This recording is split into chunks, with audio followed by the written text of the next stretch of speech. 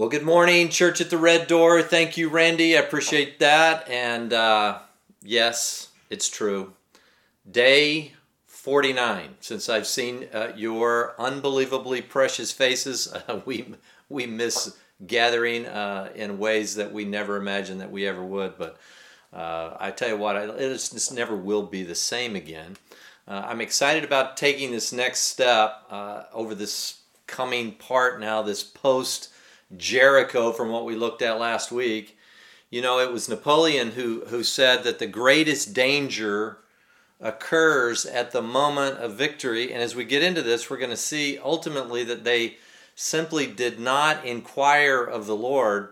And so we want to inquire of the Lord. We don't think that we can just get through this. I think that's what we're going to learn from this next segment of this journey through the Exodus template, is that, yeah, we can make it through this and we can do it ourselves, and it's kind of a humanistic type view. But we as a church recognizes, and I think now globally, we're recognizing that we need to pray.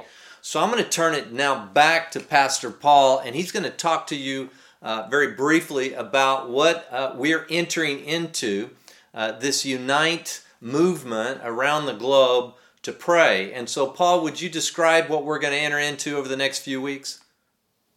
Good morning, Pastor Jeff, and good morning, Church at the Red Door family. We have a wonderful opportunity to engage with thousands of churches to unite in prayer, to come against that COVID-19 and for a spiritual renewing in our world. You're going to be receiving an email tomorrow from me with more information on how we can unite with millions of believers praying for healing, not just for our country, but literally for the world. 2 Chronicles chapter 7, verse 14 states this: "And my people who are called by my name humble themselves and pray and seek my face and turn from their wicked ways, then I will hear from heaven, will forgive their sins, and will heal their land." So let's unite. Let us focus on God. Let's seek His help in His healing, and let's believe for an awakening in our nation. Back to you, Pastor Jeff. Okay, Paul, thank you very much. I really appreciate that, and I'm excited about this movement. You know, it was Pam Carlson who sent this to us, and she, as Paul may have alluded to, and she said, look, we really want to get involved in this. I think we should, and I loved it because it was apolitical. It's nothing. It's just us as a body of Christ crying out to God for Him to act. Now we're going to press on into this next step in the Exodus template, and I've got to tell you, I've been really struggling with this next step, how to do this. And here's the point. This is, and I hate this as it relates to television. A lot of times on television, especially a sitcom or something like that, you'll watch it and you expect it to be nice and buttoned up. You've got a beginning, you've got a middle, and you've got an end, and they can do it all in 20 or 30 minutes on a sitcom. And occasionally you'd get those episodes where you would finish and it'd get right to the point, and it would say to be continued next week. And I'm afraid that that's what we're going to do. Now, that's not a bad thing. It's just I'm prepping you early. We are not going to finish this little segment of this, what I'm calling snatching defeat out of the jaws of victory. What happened after Jericho? And I think it's going to be so, again, as I say over and over, so instructive for us to see, again, as I alluded to and quoted earlier, Napoleon, you know, it's just that moment of victory. That's the most dangerous moment, and I think it's true in our own spiritual lives as well. I'm going to go back in Joshua chapter 6 and just remind you of what God had very firmly said when they were going into Jericho and how they were to respond. Now, Joshua chapter 6, verses 17 through 19. "The city shall be under the ban, it and all that it belongs to the Lord. Only Rahab the harlot and all who are with her in the house shall live, because she hid the messengers whom we sent. But as for you," now catch this, "only keep yourselves from the things under the ban, so that you do not covet them, and take some of the things under the ban, and make the camp of Israel accursed, and bring trouble on it. But all the silver and gold and articles of bronze and iron are holy to the Lord. They shall go into the treasury of the Lord. And then we get Joshua chapter 7 verse 1 simply says that Israel what? The children of Israel acted unfaithfully. And it's as simple as that. And then Joshua chapter 7 leads us into what happened after Jericho. And I'm going to just give you a summation of that. Well, what happened is that they sent spies, not too dissimilar from what happened at Jericho. The spies went in and came back with a report, and they were at a place called Ai. I think actually in Hebrew it's called Ahi, but here it's Ai. We'll just call it Ai. So they went into Ai, spied it out, came back and said, look, here's the story. These guys are going to be rollovers. This deal is going to be a rollover deal. We only need 2,000, maybe 3,000 guys at the most. We can go up, we can take them. And as a result, what happened? Well, very interestingly, we get no instruction from the Lord. We get no, and then they inquired of the Lord, shall they go up? We got none of that. We just got, hey, let's send in some spies. Here's the issue. And, it's easy. This is going to, we're hearing this a lot with this coronavirus. We got this. We can get through this. The indomitable human spirit, we're a large force. They're a small force. We can get through this. And they didn't inquire of the Lord. One of the most instructive things in all of this to me, as we looked at last week with Jericho, is that, oh my gosh, they were very explicit instructions about, as you will remember, the fighting men first, and then the priests in the Ark of the Covenant and the rear guard. And no, don't just go in and go and circle 6 days, and then the 7th day circle 7 times, and then blow the trumpets, and then a great shout. And it was very defined, and I think we're guilty of this. I'll tell you. It's a struggle at Church at the Red Door to constantly be, in every decision we make, well, let's pray about this. Let's inquire of the Lord. Now, every decision, every time, an atmosphere of prayer constantly in your life will protect you from just saying, hey, we've got this taken care of. No problem, we can do this. And you analyze, you do a pro and con, you do whatever in your mind, and you calculate that in an instant, and you realize, wow, did we ever really pray about this? And they didn't. So what happened? Well, the end of the story gets more and more difficult because they sent 3,000 men.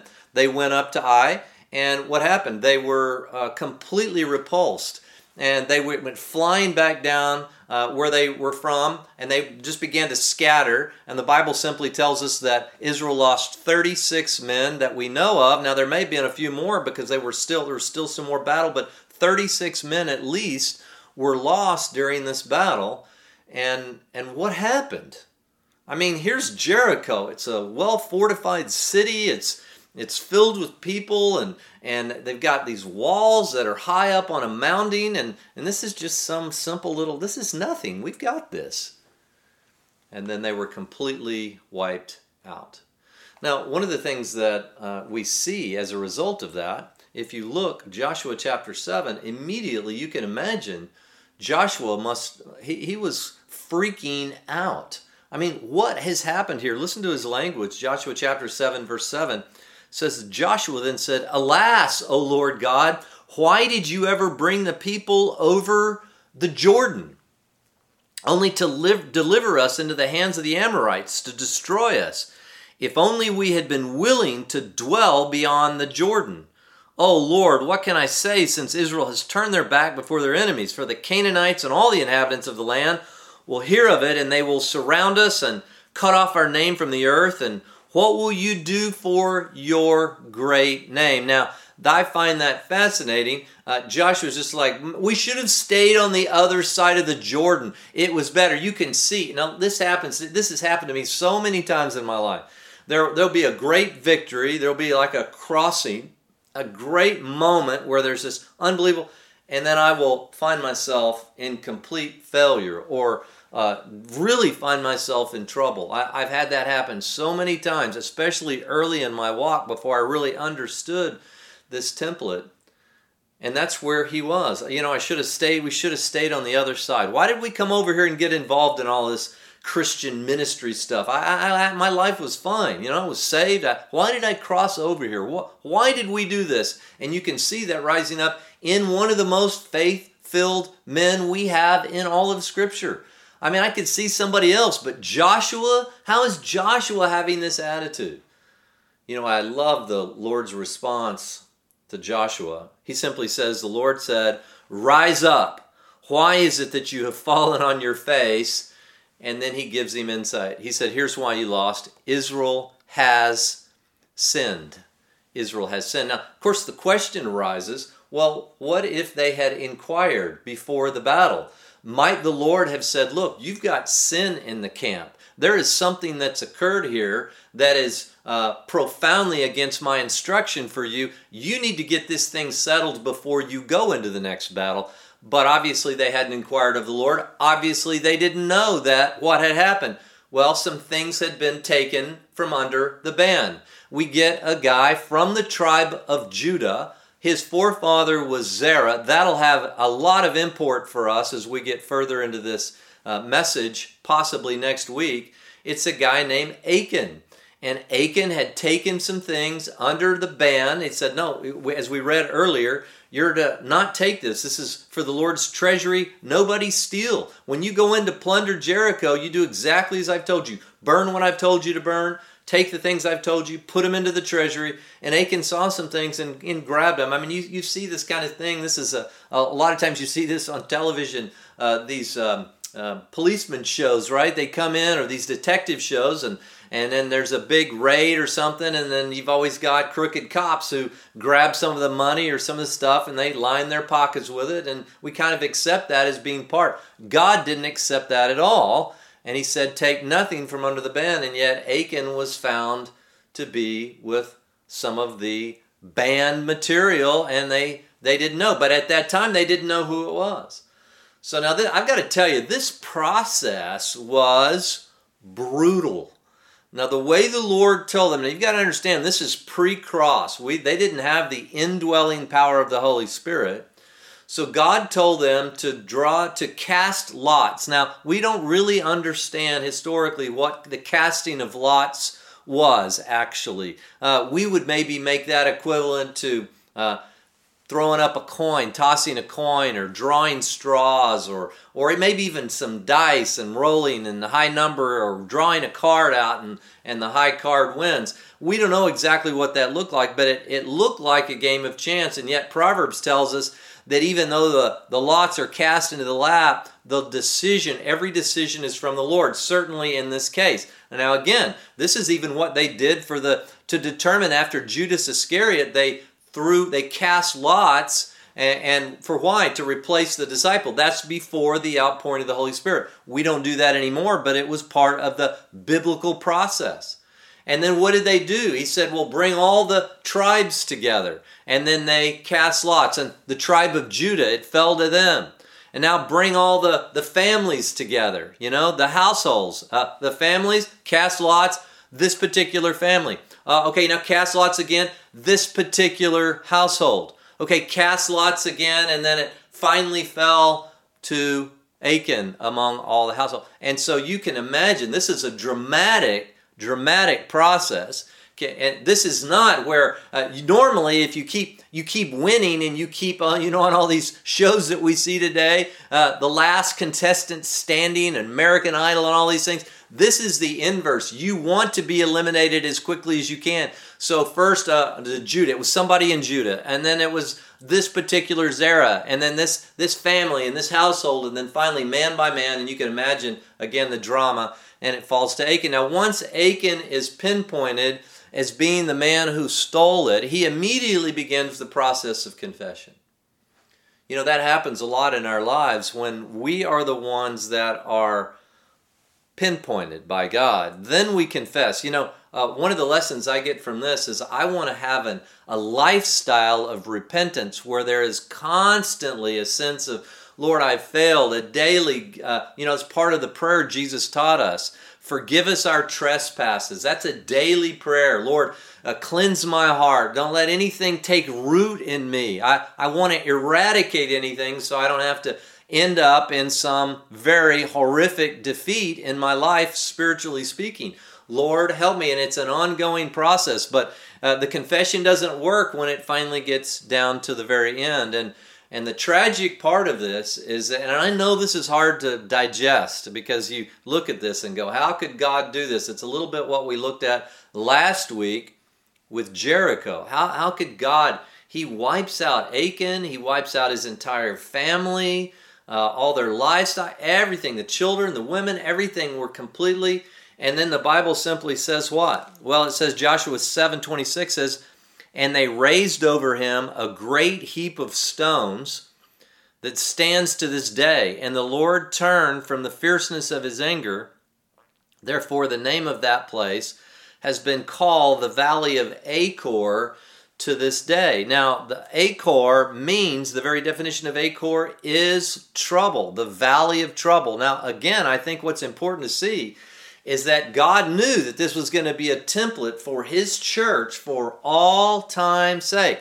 This moment in time where, again, he brings judgment in time was for the church for all times. Again, I refer back to these watch out verses, if you will, and we get it. This has been the whole basis of the Exodus template. 1 Corinthians 10, 11 through 12 says, now these things happened to them as an example, and they were written for our instruction, upon whom the ends of the ages have come. Now what we haven't done is read the next verse. The next verse says, therefore, let him who thinks he stands take heed that he doesn't fall. I mean, what the Lord is telling us right here, this template will protect us from trouble. It'll make us fruitful, but it will also protect us from the profound defeats that want to reach up and grab us. I mean, the Bible's very clear that the devil roars like a lion seeking for someone to devour. I think of a few other places in the Scriptures. I call these the watch out verses. 1 Peter chapter 1, it says, if you address the Father, the one who impartially judges according to each man's work, conduct yourselves in fear during the time of your stay on earth, knowing that you were not redeemed with perishable things like silver or gold from your futile way of life inherited from your forefathers, but with the precious blood as of a lamb, unblemished and spotless. Recognize that God judges our works, and defeats can happen even after we have come to know Jesus. I don't think there's any one of us that could say, well, I've had no defeats. I came to Christ, I got baptized, I was filled with the Spirit, and then I had no defeats. This template gives us an outline, a deep understanding that sometimes right in the midst of some of our greatest victories, we have to be very cautious because we get the sense that, okay, we figured this out, we've got this, and we have to be aware. 1 Peter 4:17, it's time for judgment to begin with the household of God. And if it begins with us first, what will be the outcome for those who do not obey the gospel? In other words, some people, and I think it's a hyper grace message. Look, I believe in absolute grace. We're saved by grace through faith. Trust me. But we have to be aware that God still brings judgment in time at times. He brings judgment on us. He disciplines us. And we're going to see that a little bit later. 2 Peter chapter 1, verse 5. For this reason, applying all diligence in your faith, supply moral excellence. And in your moral excellence, had they supplied moral excellence, had Achan supplied moral excellence, he wouldn't have taken what was underneath the band, but he was struggling with greed. He says, apply knowledge, and in your knowledge, self-control. Achan had no self-control. And in your self-control, perseverance, and in your perseverance, godliness, and in your godliness, brotherly kindness, and in your brotherly kindness, love. Look, Achan had already known that it was going to affect the entire nation of Israel had someone taken the ban. There's no brotherly kindness in knowing that your sin, his sin, affected the lives of 36 other men and their families. I mean, his sin always has a price. Even after we come to know Jesus, even after we're deep into ministry and have crossed the Jordan and gone in and taking things for God, our sin still has ramifications. He goes on to say in verse 8, if these qualities are yours and are increasing, they render you neither useless nor unfruitful in the true knowledge of Jesus. For he who lacks these qualities is blind or short-sighted, having forgotten his purification from his former sins. And then finally, in our verses that we're looking at about the watch out verses, I'm calling them, James 4:7, submit therefore to God, resist the devil, and he will flee from you. Look, if we weren't still in a battle where Satan could take territory from us, that we would be unfruitful or that we would need really harsh discipline, then these verses wouldn't make any sense in the context of the New Testament and the New Covenant. But they do. And so this is still very instructive for us, folks. We have to be so cautious. Maybe during this forced solitude, you've made some dramatic strides in your walk. You're reading the Bible more, maybe more prayerful than you've ever been. You've got to realize, I have to realize, that when we finally come out from under this shelter at home stuff and we start re-engaging in society, are we just going to return to the old ways of doing things? Or is it just going to be a recycled, and it's going to be a pre-coronavirus 2.0, and we'll go back to the same things we did and lose the passion again? I think we have to be cautious. And many of you may be you're really having some spiritual victories during this time. Spiritual victories, even though you may be suffering, may be having great spiritual victories. We've got to be cautious that Ai is on the other side of Jericho. And if that's the case, we need to constantly be inquiring of the Lord. Now, there's some things that emerge in this. And I'm always, when I'm reading the Bible, I'm always looking for patterns. God says it one way, and he says it another way, and he says it another way. And I have found, I believe, many patterns in which we find a crossing, and then we find a profound victory, and then we see a devastating defeat. We see it over and over in Scripture. I've seen it not only in my personal life at various points, but I also see it in Scripture as instruction for us. Let's go back and think about it. Well, what happened when Moses, they crossed, the Egyptians were defeated, the sea was parted, it flooded back over, wiped out their enemy, and immediately they began to complain and to murmur, and they also didn't pay any attention, and they weren't seeking the counsel of the Lord. And let's look at a particular battle. Numbers 14, verse 40. So again, let me be clear. They cross, they go through their baptism, they go into the wilderness, and immediately it was a great victory. The Egyptians were destroyed. And then we get this battle that occurs in Numbers 14:40. In the morning, however, they rose up early, went up to the ridge of the hill country, saying, "Here we are, we have indeed sinned, but we will go up to the place which the Lord has promised." But Moses said, "Why then are you transgressing the commandment of the Lord when it will not succeed? Do not go up, or you will be struck down before your enemies, for the Lord is not among you. For the Amalekites and the Canaanites will be there in front of you, and you will fall by the sword, inasmuch as you have turned back from following the Lord. And the Lord will not be with you." But they went up heedlessly to the ridge of the hill country. Neither the Ark of the Covenant nor Moses left the camp. Now, stop for 1 second. This is powerful. Moses is a prefiguring of Jesus. So they have a battle. They've sinned. They come back. Moses is a prefiguring of Jesus. It's like Jesus, he said, don't do that. Don't go there. There's still issues here. There's sin among the camp. And he said we just do it heedlessly. We don't inquire, we go. And what doesn't go with us here in terms of this template? Well, the Ark of the Covenant, the very presence of God doesn't go with us. Moses, a prefiguring of Jesus, is not with us. Some of you are fighting battles today, but the Lord isn't in it. I mean, he's in you and he loves you, but you're fighting battles that the Lord has not called you to fight, and as a result, you find yourself in tremendous trouble. Now, the end result is awful. Then the Amalekites and the Canaanites who lived in the hill country came down, struck them, beat them down as far as Hormah. So here's the question. Can God bless sin? I mean, it's the big question. Clearly, the Bible says don't grieve the Holy Spirit.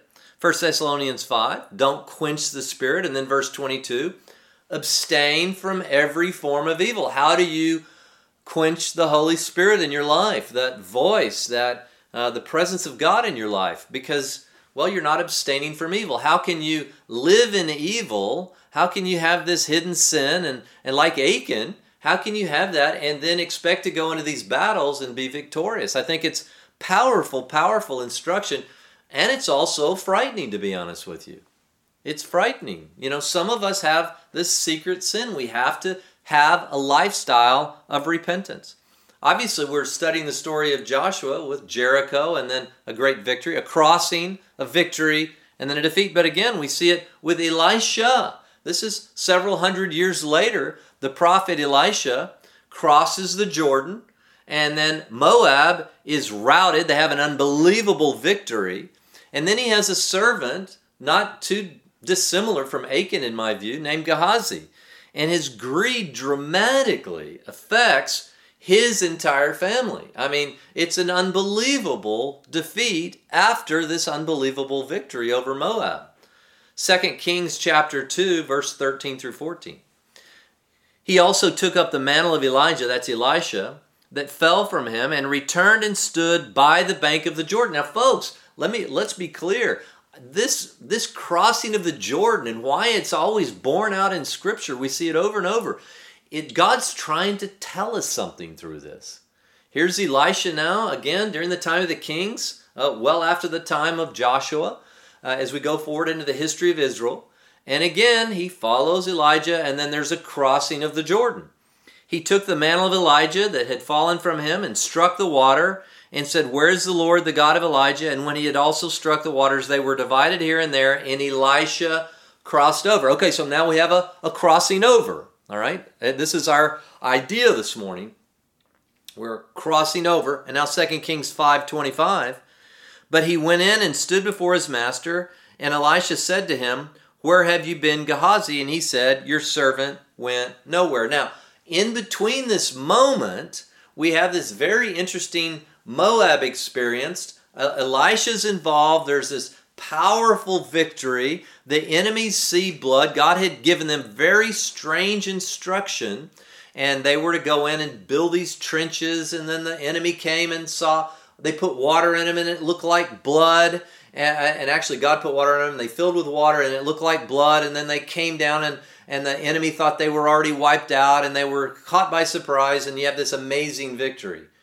But right after this victory, there is this moment in which this servant, Gehazi, happens. And here's essentially the story. There's a king, Naaman, that comes down and wants to be healed, and he ends up being healed of his leprosy. He offers Elisha anything. Elisha won't touch it. And as a result, the king leaves, and Gehazi's like, wait a minute. I think I want some of that. Nobody's going to know the difference. Just like Achan, nobody's going to know the difference if I take this. God told me not to touch it, but who cares? Nobody's going to know. And so Gehazi runs after this Naaman and says, you know what? My master Elisha changed his mind. And why don't you give us some clothes and this and that? Naaman says, name your price. Whatever your master wants. He healed me of my leprosy. This is amazing. Just take whatever you want. And Gehazi comes back exactly the story that we had gotten with Achan. Very interesting. And then this is 2 Kings 5:25. And he went in and stood before his master, and Elisha said to him, where have you been, Gehazi? And he said, your servant went nowhere. So now we've got taking something that he wasn't supposed to take. Now we've got a lie, and now we have a cover-up. And he said to him, did not my heart go with you when the man turned from his chariot to meet you? Is it time to receive money and clothes and olive groves and vineyards and sheep and oxen and male and female servants? Therefore the leprosy of Naaman shall cling to you and to your descendants forever. So he went out from his presence a leper as white as snow. Now, again, we have a crossing, we have a profound victory, and then after that, here again, we have trouble that's brought into the camp. In this case, it only affected he and his family, but it affected generations. Is it time to be thinking about yourself and trying to enrich yourself? Is that the time that we're in? Achan, Gehazi, what's going on here? And I'm sure they had it all justified in their mind. Everything was legitimate in their mind. Now let's press forward to the New Testament. I think we again see a pattern, and this is a difficult passage of Scripture. Theologians just don't seem to completely agree as to what happened here, but I think it clearly gives us a picture. So I'm going to give you maybe a couple of takes on this, and then I'll give you my thoughts on it. But it's the story that we pick up in Acts chapter 5. Acts chapter 5. It actually starts back with Acts chapter 4. I'm going to start the story there. Great thing. Something had just happened. They had all been baptized. In other words, here's a crossing. Acts chapter 2, 3,000 people get baptized that day. It starts filling the churches. Here's the beautiful picture of community that we have in Acts 4:32. It says, the congregation of those who believed were of one heart and soul, and not one of them claimed that anything belonging to him was his own, but all things were common property to them. And with great power the apostles were giving testimony to the resurrection of Jesus, and abundant grace was upon them all. For there was not a needy person among them, for all who were owners of land or houses would sell them, and bring the proceeds of the sales, and lay them at the apostles' feet, and they would be distributed to each as any had need.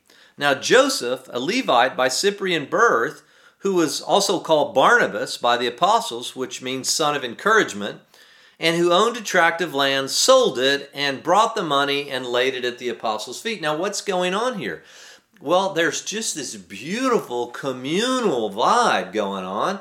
Anybody who had need among them, people were selling their property, and it was what I have called before unenforced socialism.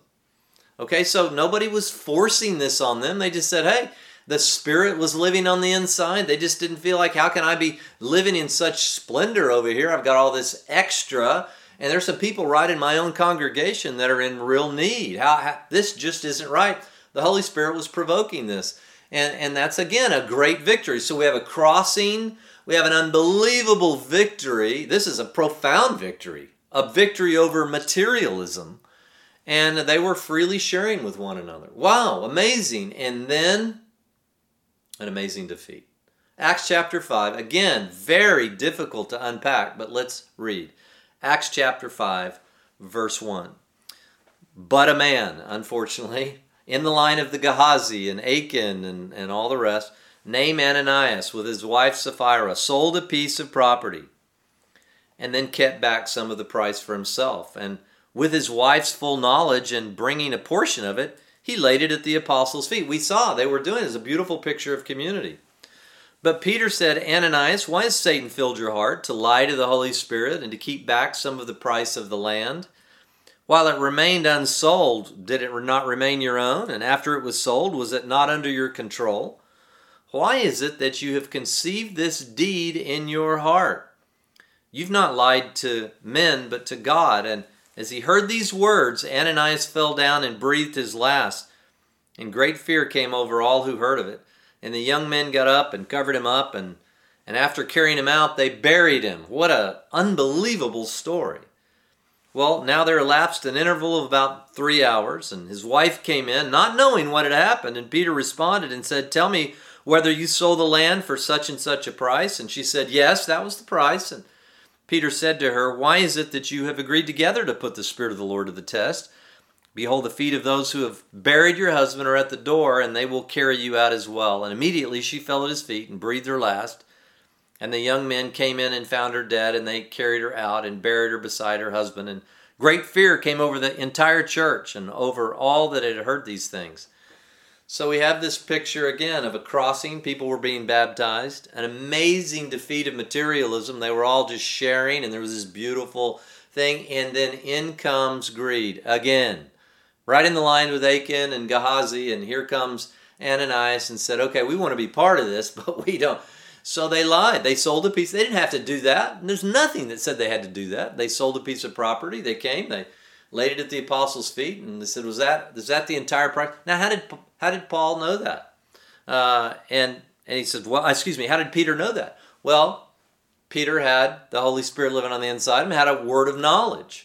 And Ananias lies. Now, what's the big thing? What had they conceived? They said, well, we want to get the credit in people's minds for us being generous of spirit, But so we're just going to kind of fabricate what we've given, act as if we've given more than we have. Oh yeah, we sold that piece of land, but they held back and then gave a portion of it. Now, let me tell you something, folks. I've been in and around the church. I know things that have occurred in my own life. I mean, lying about money, or at least stretching the truth, happens all the time. And you think about, oh my gosh, if God did that today, I mean, who could really stand? I mean, there's so much kind of people talking about not having enough or something or this or holding back or trying to look good in the eyes of people. I mean, what's happened here?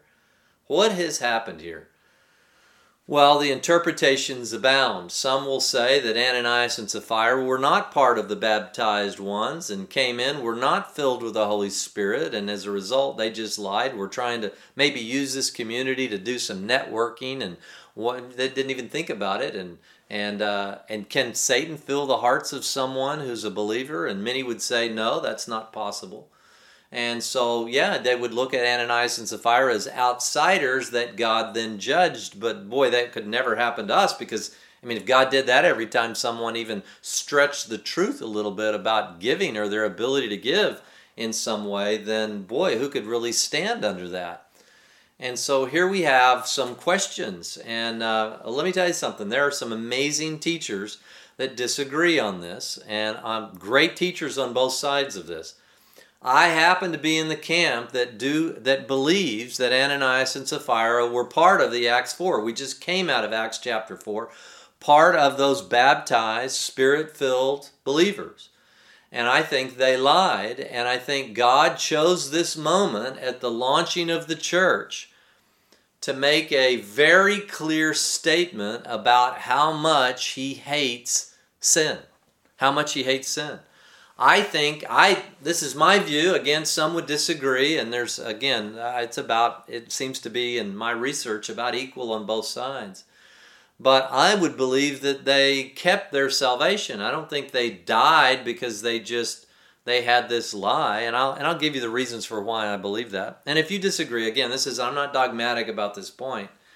But I just think they were being sternly disciplined in such a way, and I think the Scripture bears this out, that sometimes God disciplines believers even by taking their lives. And I know that sounds crazy, but let's just bear with me. Let's walk through the Scriptures here as we start to wind this up. Hebrews chapter 12, verse 8. But if you are without discipline, of which all have become partakers, then you are illegitimate children and not sons. Now, you say, well, yeah, that's one thing, that God disciplines us. We can agree that even as believers, as crossers who've had victories in Christ and have the Spirit dwelling in us, that God continues during this lifetime to continue the process of discipline. But this is more than discipline. Did God take their lives? Now, again, that's a point of contention. Did God take their lives? Did Peter kill them? Or was it just a heart attack? I don't know. I think we could argue, but the Bible really doesn't tell us. Well, it doesn't say that God killed him. It doesn't say that Peter put some kind of curse on him. But it also doesn't say that they had a natural heart attack, of which was just came upon them because they were terrified at being confronted with their sin. I don't know the answer to that, but I do know that God disciplines those that He loves. 1 Corinthians chapter 5 says, "For what have I to do with judging outsiders? Do you not judge those who are within the church? But those who are outside, God judges. Remove the wicked man from among yourselves." So judgment happens within the context of the church. Now, this brings up probably one of the most, you think Ananias and Sapphira are difficult to try to exposit. This even gets more challenging, friends. 1 John 5:16, and again, this is so difficult. It's one of those passages of Scripture that you end up coming down on one side or the other. It says, if anyone sees his brother committing a sin not leading to death, notice his brother, so these are not physical brothers, this is another Christian, a believer, he shall ask, and God will for him give life to those who commit sin not leading to death. There is a sin leading to death. I do not say that he should make a request for this. I don't even know how to grapple with this. The views are so all over the board. What is the sin? Is it the blasphemy of the Holy Spirit? I think the point is that God is absolutely serious about sin among believers. Defeats can happen. God can intervene. God can bring judgment in time. Sometimes we see sickness and otherwise. Now, this is very tricky because I know many in our congregation are suffering, and I have suffered physically at various points. And the question is this my sin or another? The Bible gives us two signs of this. Sometimes physical problems and ailments are a function of sin. I think we're going to see that in a minute. Other times, they're not at all. We get a picture of a man that struggled in what he was doing, and they asked, born blind, and they asked, was this the sin of him or his parents? And Jesus said, neither one. So sometimes physical ailments and maladies and even death are a function of just natural process without sin being involved.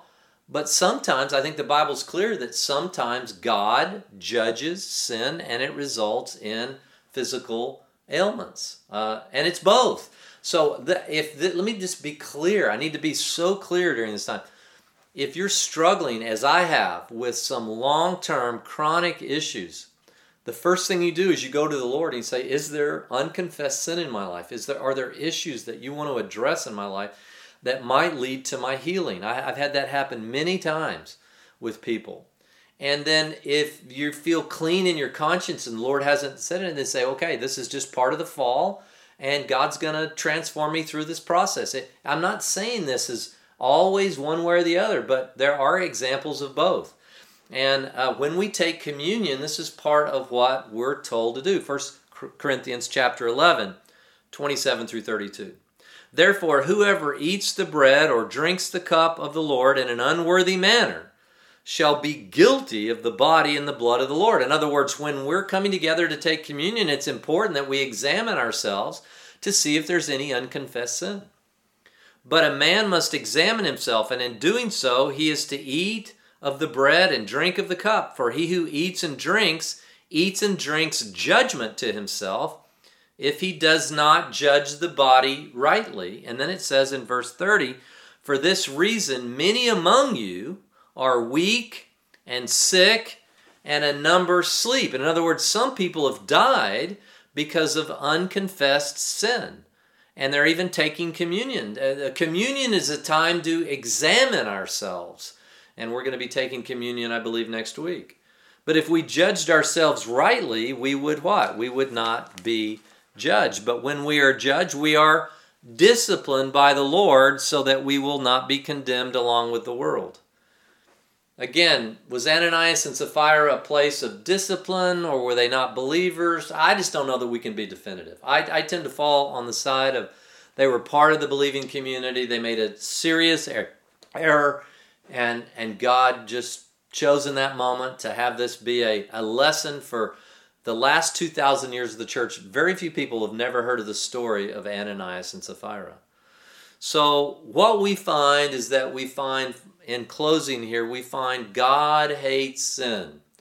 God loves for us to cross. He loves for us the Jerichos of our lives, the walls crumble and great victories, but we have to be very cautious as a body, not to stop inquiring of the Lord, not to have the attitude that we can just, we've got this, I can do this, do you feel like you can make it through a week of your life without prayer? Do you have decisions that are in front of you? Or maybe you find yourselves right now in a place of great trouble. Maybe you realize, wow, I have the sin of Achan on the inside of me. I can see Gehazi. I've been greedy, or I've got some unconfessed sin that's going on in my life. Let me just tell you, this lesson this morning is that God takes this very seriously. It has profound implications in our lives. Unconfessed sin has not only for us, but potentially for our children and our children's children, our community, our church. Sin is grievous to God, even after we're saved. Now, I happen to believe in the absolute, just longevity and the faithfulness of God to save me. I know God's saving me. But I also know that He will discipline us. So what if you are finding yourselves in trouble? Now I'm going to get to the discouraging part of this message. That's going to be next week. What if you are in trouble? What if you find yourself, well, I can tell you even before next week, you can get down on your knees even now and pray and say, Lord, go talk to somebody. Bring it out into the open. Be transparent. We're going to look at some things. But I'm going to give you some incredible insight, and I think the Bible is going to come alive in some very strange and unique stories that will continue to help us understand that God will rescue you and not kill you, not if you'll simply ask Him to forgive you. Even as a believer, cross, victory. Folks, let's eradicate these defeats in our lives and get out of the trouble that we may even find ourselves in today. So anyway, I pray that this has been helpful. I'm sorry this is a two-parter. It was just impossible to try to put this together. I would have had to rush through the material. The foundation that was laid this week will be completely come to a head next week, and I think it's going to be one of the more hopeful messages that you will hear outside of the resurrection of Jesus Himself. So let me close this in prayer. Father, I thank You for this morning. I thank You for my friends. I thank You for those. Lord, I pray for those who are suffering around the world.